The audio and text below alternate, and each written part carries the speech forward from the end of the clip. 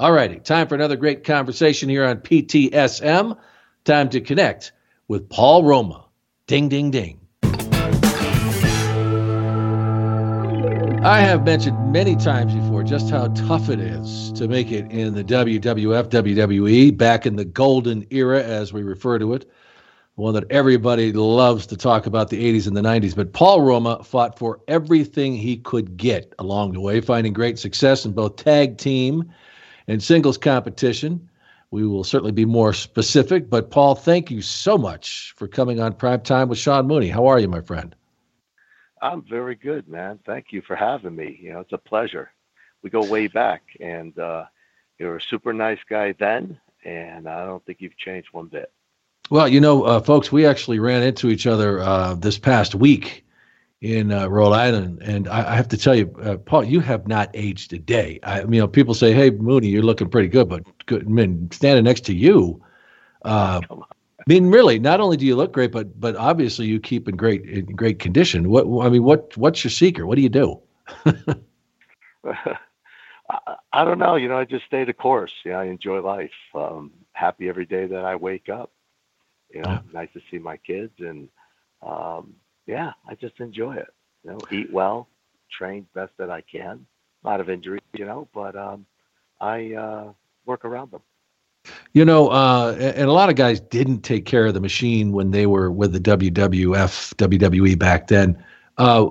Did you, were you aware at that point in time? Because what I've come to find out, the guys I talk to, that the ones whose bodies are really just wrecks. They just took so much abuse, and for a number of reasons, not just what the abuse you took in the ring, but also stuff they put into their bodies. Were you aware at the time, though, just about taking care of yourself back then? Yeah, I was, and a lot of the guys, as we call them, the boys, they'd ask me, a lot of questions. I tried to eat right, train damn near every day, especially when I got with Hercules. It was great. We were both into training, so it was a beautiful thing. I don't think we missed many days on the road training. But, like I told them, I said, listen, this is the edge. We keep the edge on people by keeping our bodies in shape, and, multitude of, be it protein drinks and BCAAs, amino acids, vitamins. I had a separate bag just for all that stuff. Really? So, we took pride in it. And, that was longevity for us. Body heals faster. You're getting older.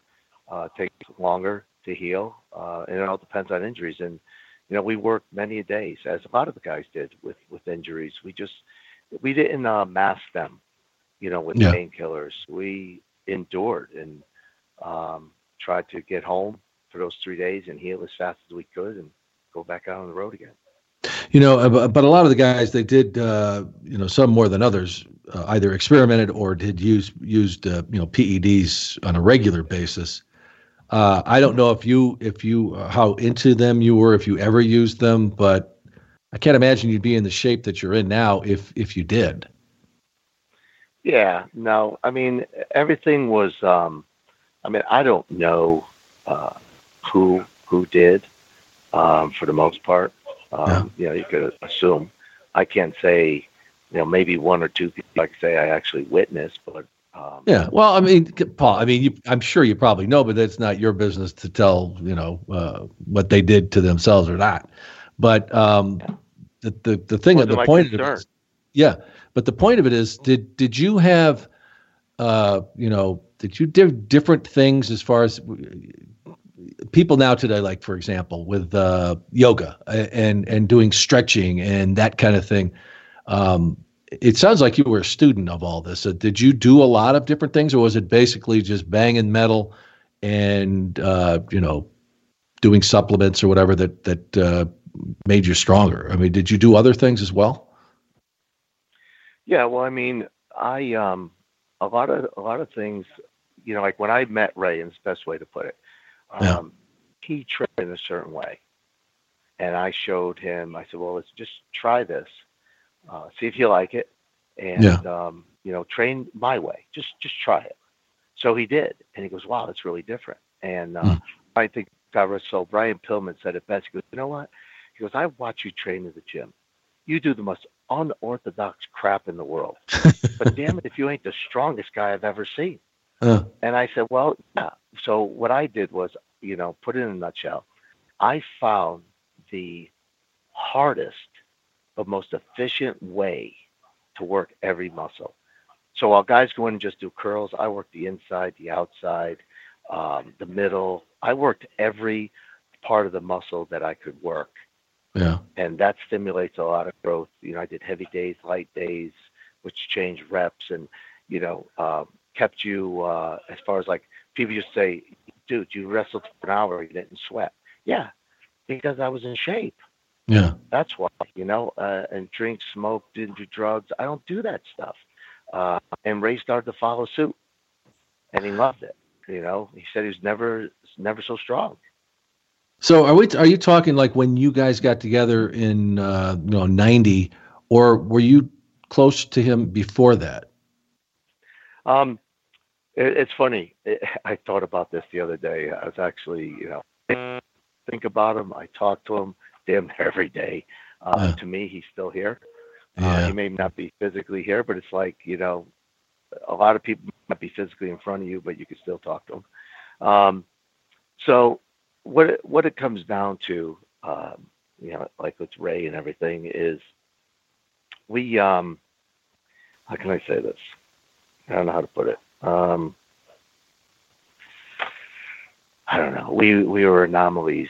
We had to be better than everybody else. We had to do things better than everybody else. Mm-hmm. I said it at the the Hall of Fame.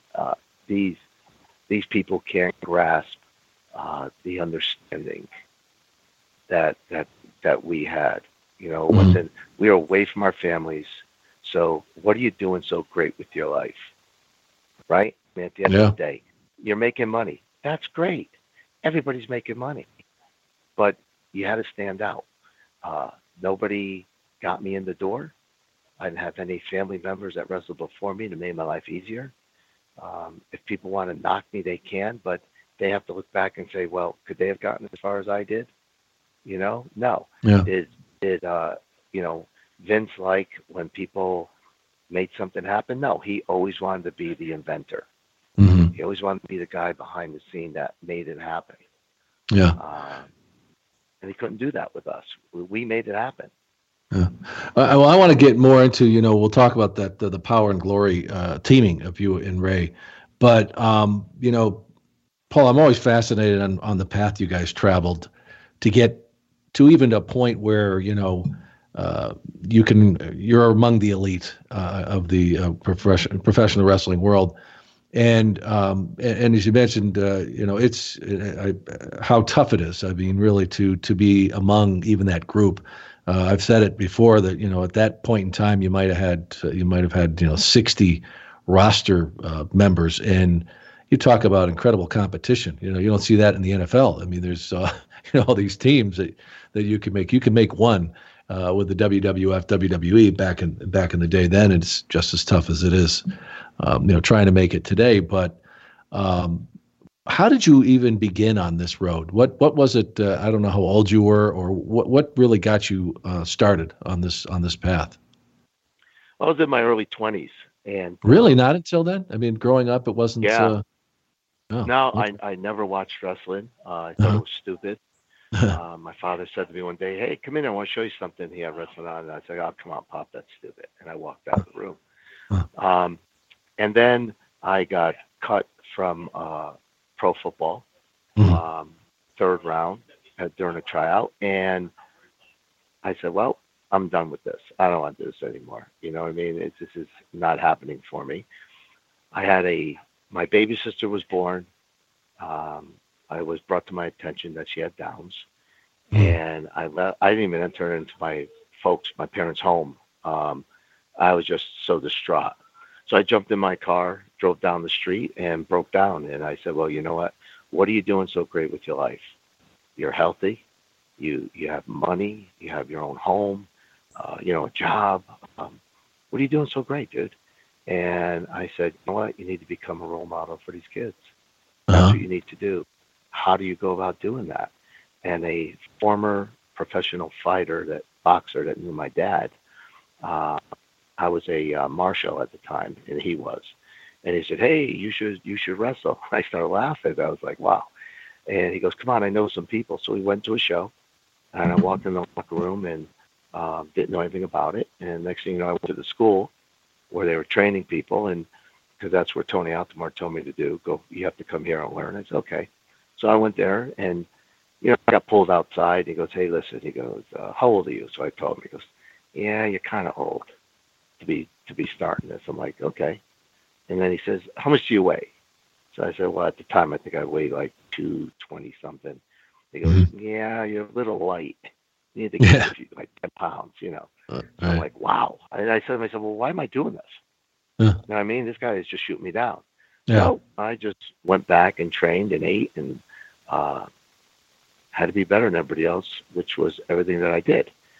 And that was it. 6 weeks later, I was like walking into TV and with Mario Mancini, and I didn't know anybody. I didn't know who Hulk Hogan was. So, I mean, that was a span of 6 weeks between hooking up with Altomare and, huh? I learned very fast. I mean, that's incredible because a lot of guys, before they even got a taste of getting near the WWF, they spent a lot of years in the Indies, and these other organizations, these other, places. What was it you think that you were able to do that? Well, my body and my legs was definitely the niche that got me in, without a doubt. Yeah. And so I jobbed for I don't know how many years, and I said, "You know what? I'm done with this. The hardest thing for me to do is get beat, because I never had to get beat anything I did in my life. Everything was always a shoot, Right. So then I had hooked up with Fuji prior to that, and he said, "Listen, come to the events. I'll work with you, and I'll help you out." So I did. And then he took me under his wing and started working a lot with me. I mean, a whole lot. And he was trying to teach me ring psychology, which is so important for the moves. Oh, yeah. And then I just walked up to him one day and I said, "Hey, I'm done." He goes, "Okay." He goes, "I'll see you tomorrow." And I said, "No, I'm done." He goes, "Well, what do you mean?" I said, "I quit." He goes, "No. What are you doing?" I said, "Foods, listen to me." I said, "I look better than these guys. I don't like to wrestle. And they're just beating me all around, making these guys look good." I said, "I had enough. I'm not going to do this shit anymore." So he goes, "No. Let me talk to Caesar," which was Vince. He goes, "Just come to TV tomorrow." I said, "Okay." So I went to TV, and things started to happen. He started taking me to shows, replacing him to go out there with guys. I wasn't booked. I started getting paydays, and then I got a little bit of a push. And at least, you get beat, but you're in house shows, you're making money, So I stayed the course. And then about Zink and Martel. They went their separate ways, and they put the Stallions together. And so at that point, and that you think about this, it's like it seemed like this happened so quickly for you. And then teaming up with Jim, did you kind of grasp it at the time? Because also this was when a lot was. I mean, the WWF, WWE was certainly on a huge meteoric rise at that point. Did you realize it at the time, or was it? It seems like you just kind of expected things to happen for you. No, I never expected anything. I think Jim did. I said, "Hey, listen," he goes, "Oh, this is a joke, call us the Italian Stallions or, whatever." And I went, "Dude, just, you go with it. If that's what they want to do, you go with it." And then they came out with Young Stallions. And, he admitted to me the things that I said on other, videos. When I went to some autograph shows with him, he said, "You were right." And he turned to some fans. He goes, "He was right. I should listen to him." He goes, "But it's too late now." And I told him, we're the Young Stallions, dude. That's all we are. We got to just run with this. We'll do whatever they want us to do and run with it. He wouldn't stay the course. And I just said, you know what, I can't do this with you, dude. I got a wife, a kid to support. I left my job at the time now because I'm, for the most part, on the road enough. And so I grabbed Pat with him, and Pat begged me, please don't. I'm the one who put you together. And I said, Pat, I can't do it. I said, hey, I got a wife and kid to support the house. So we broke off, and then I was just floating around, working events, and started traveling with Ray. And I came up with the idea. So did you and Jim never really get along? I mean, was it always like that, or? I think we got along in the beginning. Yeah. And then he just took a downslide. I don't care if you go out and drink and have fun and party, and that's all cool. But when it comes to business, it's business. Right. And you're working with guys that expect you to take care of them, and vice versa. Uh-huh. And I started working entire matches because they were afraid to work with him being a little sloppy, too dangerous, so to speak. Mm-hmm. And that's when I said, I can't do this. I'm working 20 minutes a night. You're just sitting there making comebacks. That's not how it works in this game. Yeah. So I just reached that point, and you said, I can't. It's not going to happen. Was there a point? My livelihood. Yeah. So I said it's taking money off your table. I mean, off the table for you in a sense that eventually it's not. You're going to be not getting good spots, and you guys depended on those house shows then for your livelihood. That's where you made your money. Right. Was Mr. T really ever considered that he was going to be the manager for that? I mean, was he going to? He was. Do that? He was. He was supposed to show up at a pay-per-view, and he never showed. Yeah. So was that kind of like a one-off thing? I mean, he was just going to come on and do it? No, he was going to actually manage us. He was going to manage us, just come out and manage us. That was part of the deal. And we got to the show, and I'm like, oh, this is really cool. We got Mr. T coming out to manage us. This is really hot. And he never showed, which hurt us. And that was it. I mean, we didn't for any of those days. I mean, you must have had dates lined up with him. I mean, right? Well, I just know the pay-per-view. I wouldn't have known anything else after that. Yeah. But that came and went, faster than you could blink your eyes. Yeah. So at the time, people talk about, we have tag teams certainly today, but nothing like back then. There was as many tag teams, I think, as they had singles, maybe even more. What do you think it was about that era that was just so well known and so rich with so many good tag teams? It was a quality of workers. I mean, you could use anybody. You could put any two guys together and they can gel because they were all that good. Yeah. And you don't have that now. And we didn't practice like they do now before a show. I mean, we've flown in from different parts of the United States. We got to the building an hour before, and they said, okay, you're wrestling with this one. Okay. Yeah. And then you go out there and have a 20-minute match because you were that good that you could call matches. So, and how what are the ones that really stand out to you? I mean, of course, like Demolition, Heart Foundation, but that you really enjoyed working with. Top of the line, right off the top, it has to be the Rockers. Really? Yeah, Shawn Michaels, Marty Jannetty, phenomenal to work with. Tore houses down with them. Then the Heart Foundation, another great team. Haku, the Islanders, they were really good. But Demolition, not much you could do with them for the most part. It's more psychological. Yeah. Set the tone. There's people that weren't really good matchups. The Rougeaus, nice guys, but again, not. You could work with them. They could do everything. Yeah. But again, rip the house down. Those are the Rockers. Well, and also you talk about answering the bell, literally. I mean, those guys, and we both know the kind of lifestyle they lived back then, and yet everyone you talked to said that when it came down to it, for them to be in the ring, it didn't matter what had happened the night before. Was that your experience with those two? Absolutely. Really? They could be blasted out of their minds drunk. And I'll walk into the gym and I'll see, say, Marty on the treadmill. And I'll be like, hard night last night? He goes, yeah, man, trying to get it out of my system. And he just reeked of alcohol. And I'm like, wow, dude, you got to stop, but get them in the ring. And my God, they take care of you and they can go. Yeah. That's crazy. Yeah. And I've heard that, a lot of people talk about some of the stories that they'd come in there and that they would just, like you said, bring the house down. Yeah. Let's, we're kind of moving along quickly here, but I did want to get back to 89 and when it really, I don't know. It sounds like you had a lot to making that decision, but also I'm sure like Vince must have seen it as well. Were you at that point like wondering, okay, now what the hell am I going to do? Because I had an opportunity here, but that other person wasn't there to help me do it.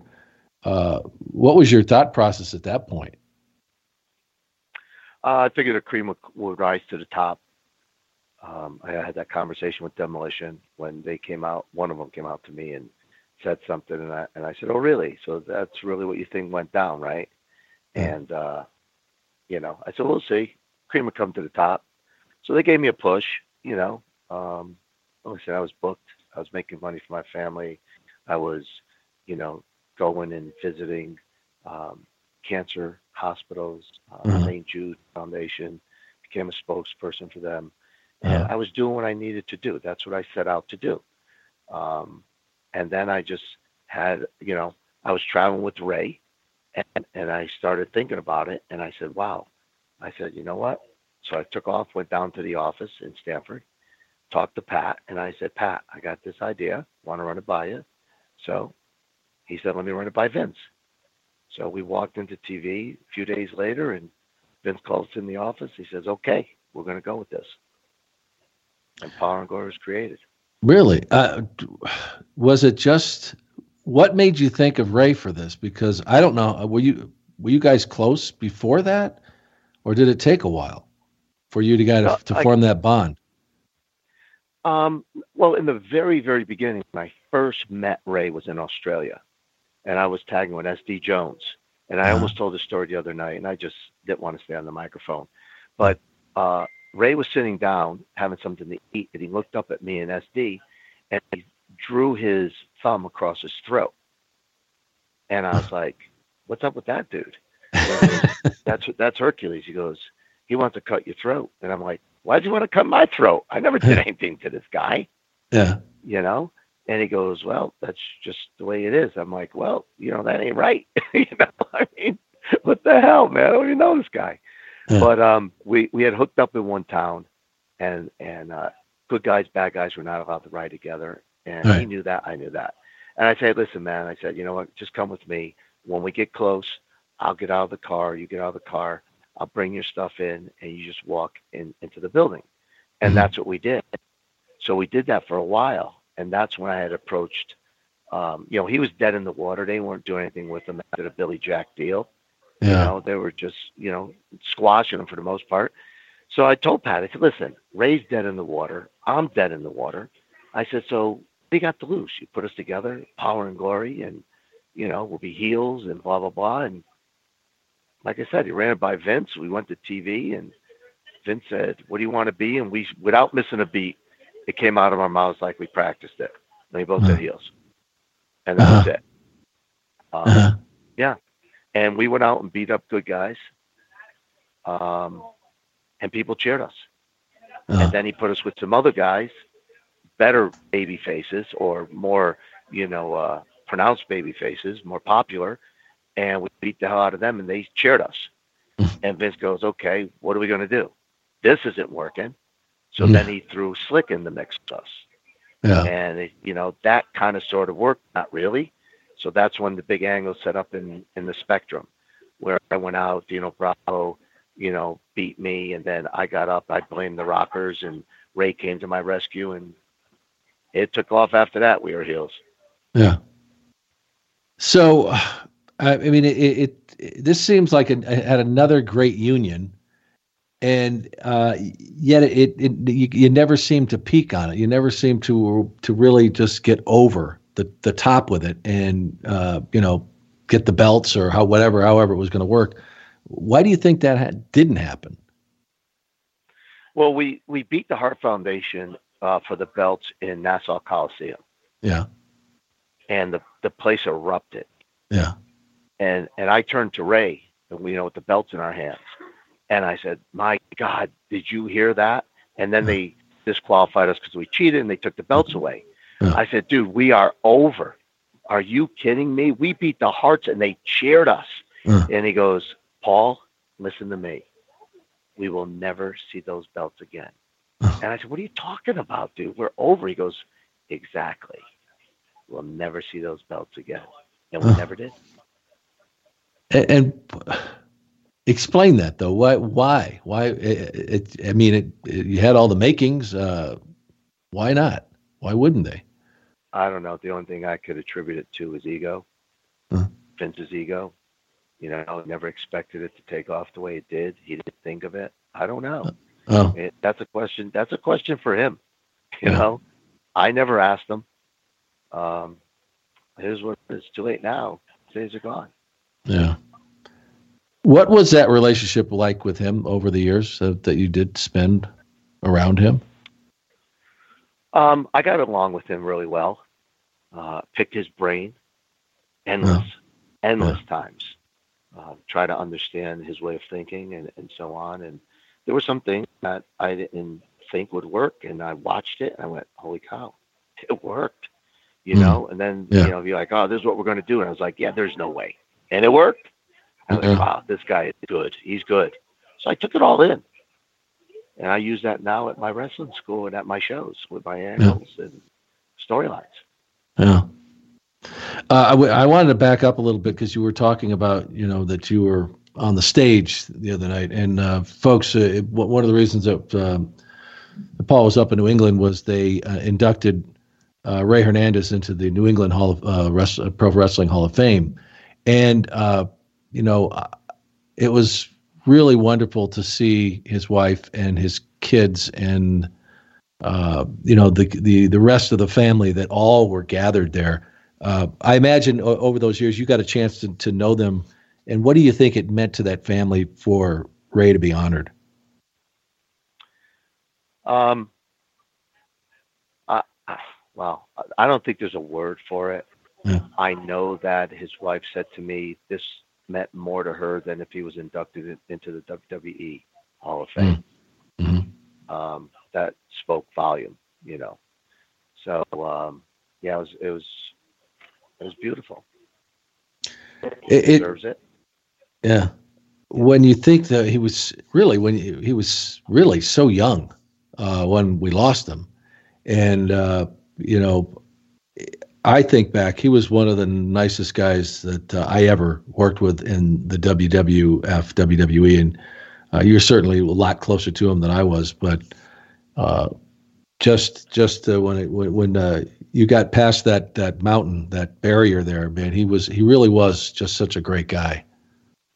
Yeah, and it's funny because he said to me one day, he goes, people just don't understand you, man. He goes, if they would just, see who you really are, they'd love you. And I said, Ray, if they don't have the time to get to know me, I don't have time for them. And he's like, okay. And I said, yeah. I said, all that matters is that It's all that matters. That's it. Yeah. And the people that take the time to get to know me, they get it. They get me. So, again, I'm not here to please everybody. I'm not. Him and I had a purpose, and we didn't. I think it could have been a lot better. I think we could have helped a lot more kids, but the ones that we touched, and changed their lives, it was very rewarding. Was that always something that was in your mind, Paul, when you were doing this?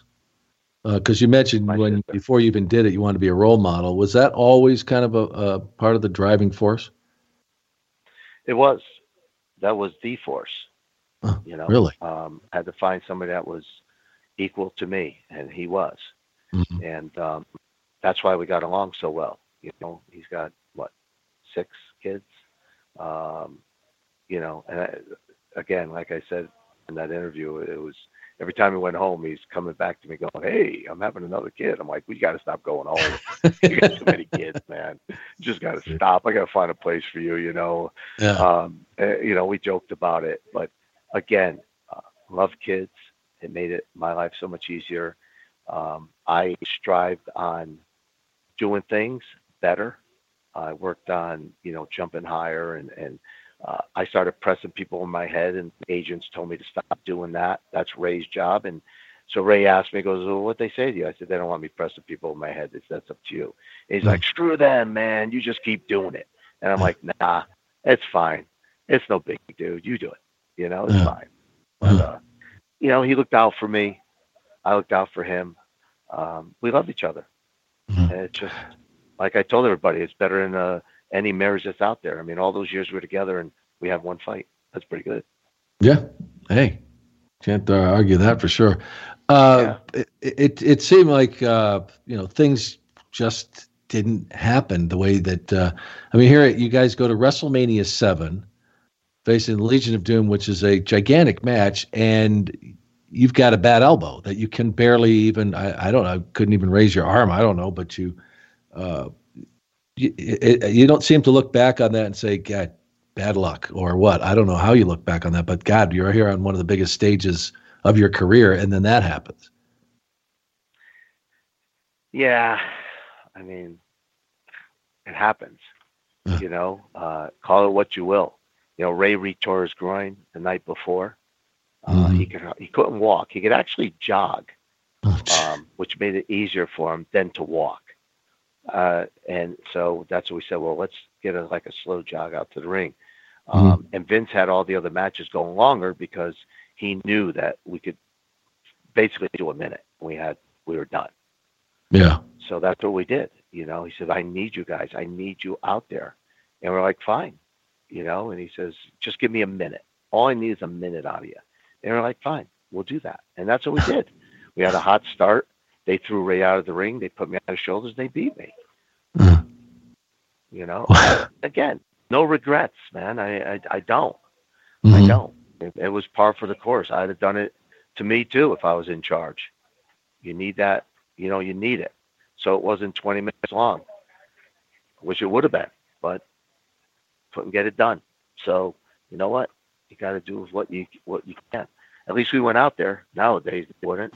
They cry over a hangnail. Yeah. Well, I think the last time you guys, I think it was SummerSlam '91 as a team. Yep. Did you know at that time it was going to be pretty much it for the team, or what was going on at that time? No, I knew it was pretty much for the team when Ray and I were in France, and they had split us up. Yeah. And I went over to Pat Patterson. I say, "Pat, what's going on, man?"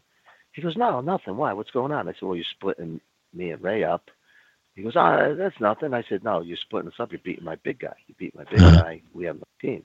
He goes, No. Listen, man, we're going to take care of you." And I said, "Take care of me." I said, "What about Ray?" "Oh, he'll be okay." I said, "What do you mean he'll be okay?" No, this will work out." I said, "Listen, you know what? Ain't working out shit." I said, "I'm done." He goes, "What?" I said, "I'm done. I quit." "Oh, come on, look at, you're going to go home tomorrow. Just think about it." I said, "Pat, there's nothing to think about. I'm done." So that was it. But unbeknown to me, they went to Ray, and they told Ray a different story. They basically told Ray that I was stiffing him. And I didn't know that for probably quite some time. And really? Ray usually, Ray confided in me. We talked about everything. There was nothing that, no stone didn't turn.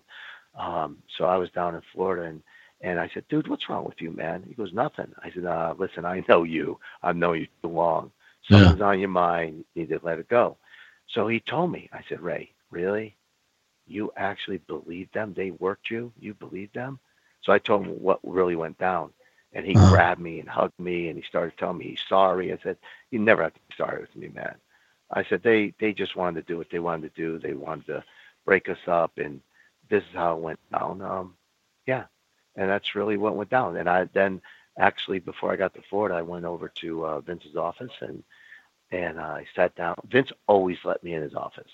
I go down to the office and, hey, I like to see Vince, or I like to, I just go in and see the, whoever was there, Freddie Blassie, at the time. Yeah. And I talked to everybody.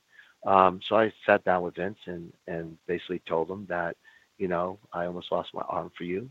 I said, Power and Glory was the greatest team you ever had, and you did nothing with them. And he started getting mad, oh, I did so much for you guys. I said, you didn't do shit for us. And then I said, we worked hurt every day for you. Our guys back then, everybody worked hurt. I said, and I said, now they get a hangnail and they take a week off. I said, that's how much they care about your business. I said, we cared about your business, man. I said, and you didn't do shit for us. And he swelled up. He was like, he started to blow up. I said, man, you better sit down before I knock you out. Don't be jumping up like you're going to do something to me, because you're not. And I plan on coming back. So, you know what? I said what I had to say. I don't kiss people's asses hoping that Vince rings my phone like these other guys do. They're always trying to sweet talk and say this, that, and the other thing. Be men. Be who you really are. Don't kiss someone's ass. Like my father said, you don't kiss anybody's ass. You can always make money. And I never forgot that. So, when was that? Was that in 90, before you went to WCW? Yeah. And then I went partners in Gold's Gym, and I was doing that with the understanding I wasn't going to go back to wrestling, which I had no plans. Right. And I was just laying in bed watching TV, and wrestling came on, and I went, damn, man, that's where I belong. I don't belong in a gym. I belong there. So how long was that span of time, though, from that conversation with Vince to you laying in bed going, you know what, I got to get back into this? How long were you out?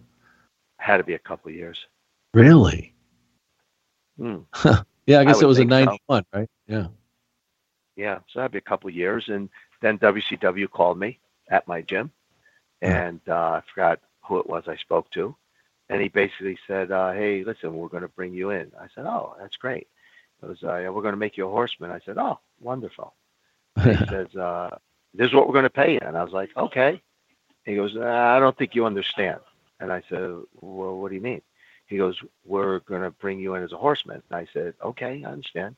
And we're going to pay you this. And I said, yeah, I understand. He goes, you're okay with that? And I went, yeah.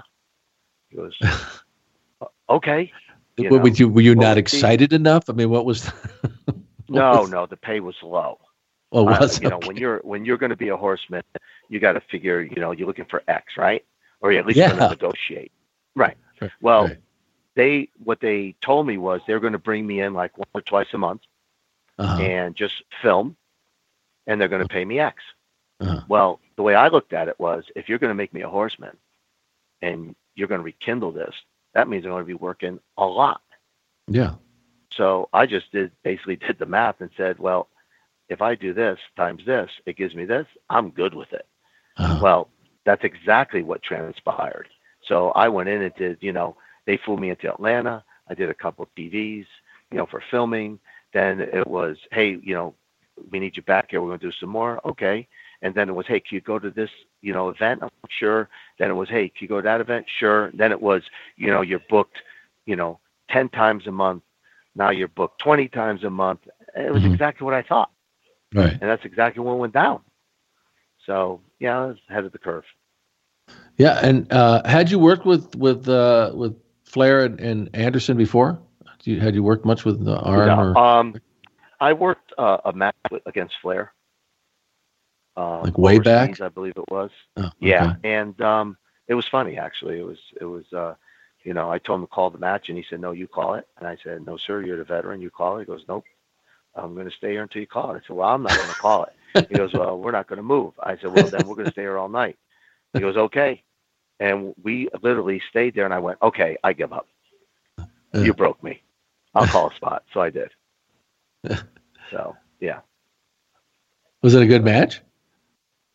Yeah. I mean, it was easy, I can't imagine it wouldn't be with Rick, but yeah, it was easy. So yeah. So I mean, we all know the Horseman. I mean, that's legendary.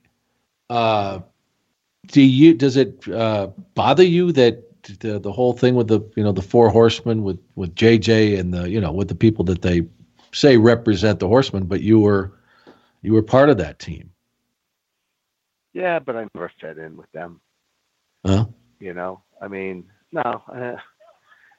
Put a guy in a tuxedo, and then send them down to the Bowery with guys that are dock workers, and say, hey, he's going to work the docks with you. Well, they're not going to accept them. Yeah, that's kind of the way it was. So no regrets. So that experience with WCW, was it a positive one for you? I mean, that was a big time. I mean, it certainly grew to be an incredible period of time with the WCW. What was that experience like for you overall? It was good. It was good. I mean, I got to tag team with Orndorff, another phenomenal gentleman. Yeah. Yeah. I mean, I broke into the WWF.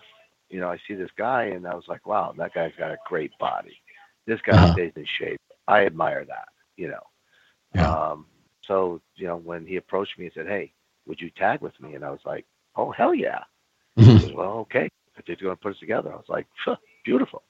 He thanked me for, resurrecting his run. Yeah. And I thanked him because, he was a veteran and he accepted me for who I was. And he got it. He understood. And so did you become close with him? Yes. Yeah. Yes. Yeah. I think anytime anybody, lets in their home, you become close with them.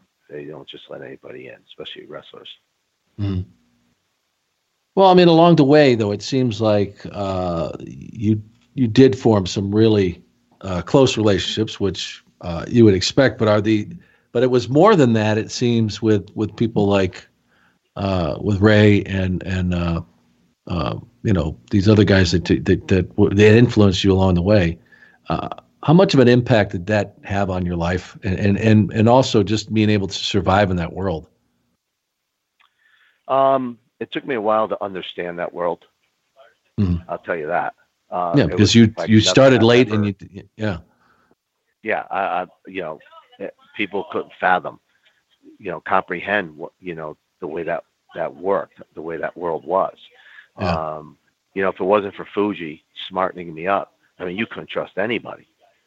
If I handed Ray, if I handed SD Jones, if I handed Orndorff or Fuji any money and told them to hold it while I went in the ring, when I came back, I'd get that same amount of money back.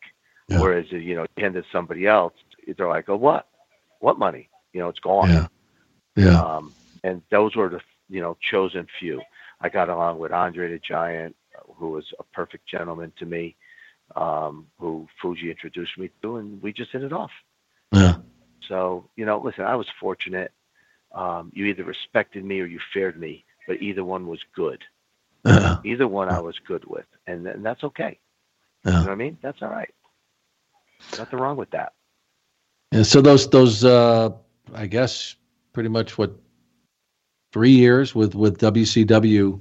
At the end of that run there, were you pretty much done with professional wrestling? Did you think that you were going to go on and do these other things with catch wrestling, the CWA, and you did some other things with Well, I called catch up. I called them up in Germany, and they wanted me to move out there for 6 months, and I said no. I said, you want to fly me in? I'll work for you, and you fly me back. And they said, we're not interested. I said, okay, you got my number. Well, 2 days later, they called me back, and I said, okay, we're going to do this. They made me European champ. Once I lost the belt in Europe, I got on a plane on my way home as the plane landed. I said, you know what? I had enough. I said, I'm going to get off. I'm going to wake up one morning and my life's going to be over. Mm-hmm. And this is not going to happen. So I walked away and I disappeared. Wow. That was it. Yeah. Then I opened up a wrestling school. Yeah. What made that happen? I just did. I just decided.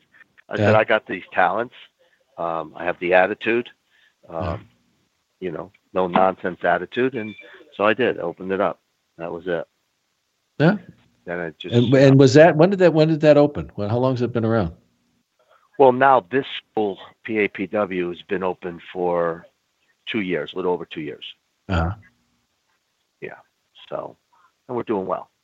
They have a yeah. great group And of how, guys. So, yeah.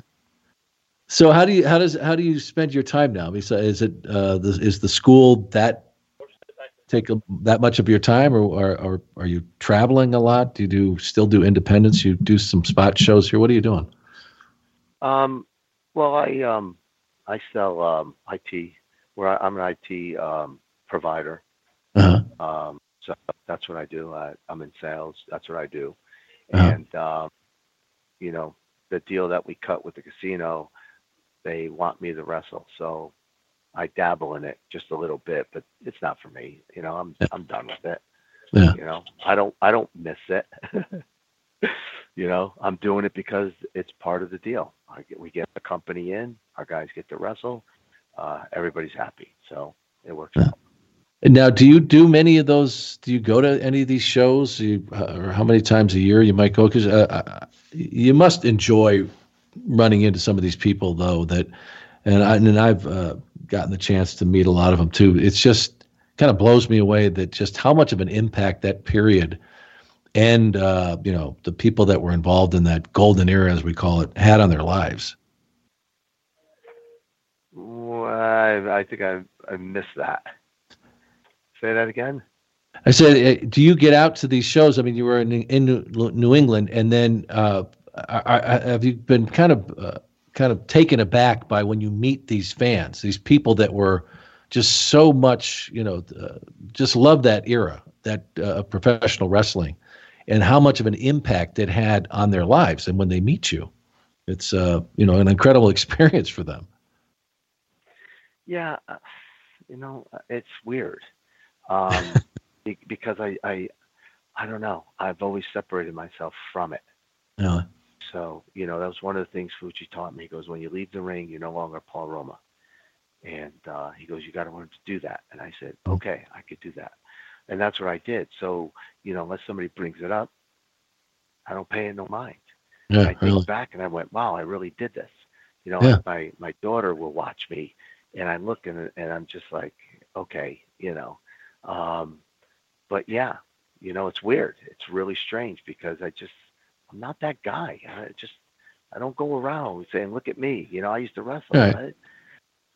But do you also understand, though, why it took me a while to understand, and I was a very small player in this gigantic, wave of what happened during that period of time. But, they identify you guys, you superstars. These guys were, young kids between, 10, 13, young teens that just loved it. So it brings back tremendous memories for them. And it's I don't think it's ever been duplicated. So do you get it in that sense? I do. I Yeah. do. And it never will be. We rode a monster tsunami, Yeah. back in, I was fortunate to fall into that era where, Yeah. it was the greatest time ever for professional wrestling. I got to, experience WrestleManias and Survivors and SummerSlams and all that other good stuff. But again, I had a mission, Hmm. and the mission was to become popular enough so that when you walk into these hospitals and you see these kids, you have an impact on their life. You could change their life. You could talk to them. They'll listen to you. And I Yeah. continue to do that, today at obviously a different level, but Yeah. I still do it today. Uh, that's tremendous. Well, Paul, I know we've even taken more time than you expected, but I really, really appreciate you taking the time out. You are one of the superstars that like I said, fought for everything that you got in that period of time and found great success. And it's great that you really value that period of time, and you've also gone on and lived the life that you've wanted to. So it's pretty awesome. So thanks so much for coming on. Well, listen, I thank you for having me. Let me know, you ever want to chat again. I want to also tell you, and I'm not just saying this, that it was a pleasure knowing you, still knowing you, but knowing you then. You were always a gentleman. You were, you were just that guy, man. You're a guy that people liked, and that's a rarity that you find, especially in the wrestling business. Someone always had core, and you always showed respect to everybody, and that's a beautiful thing. That's number one on my chart, respect. So, yeah, I thank you too for being a part of my life. Yeah, and Paul, I don't know. I know you've got a lot going on. You support a lot of causes. Some people listening may want to get in touch with you. Do you have an email, or how can people reach you? Well, my number is. No, don't give me your phone number. Because I have to tell you a quick story. It's all over my wrestling schools. Oh, okay. All right, good. Give me that. Yeah, it's out there. I got to tell you a quick story. No, I got to tell you a quick story that we did an interview with Coco. And I said, how can people get in touch with you? And Coco gave his personal number. I didn't think he would, I just thought he was giving a number. And he was just inundated. And he calls me a couple of days later. He's like, Sean, you got to take that off. I'm like, Coco, I told you that. So anyway, if you got a number that you can give us, please do. Go ahead. All right, I'll give it to you now. 203. Yeah. 767. 8879. That's how people get in touch with me if they need something.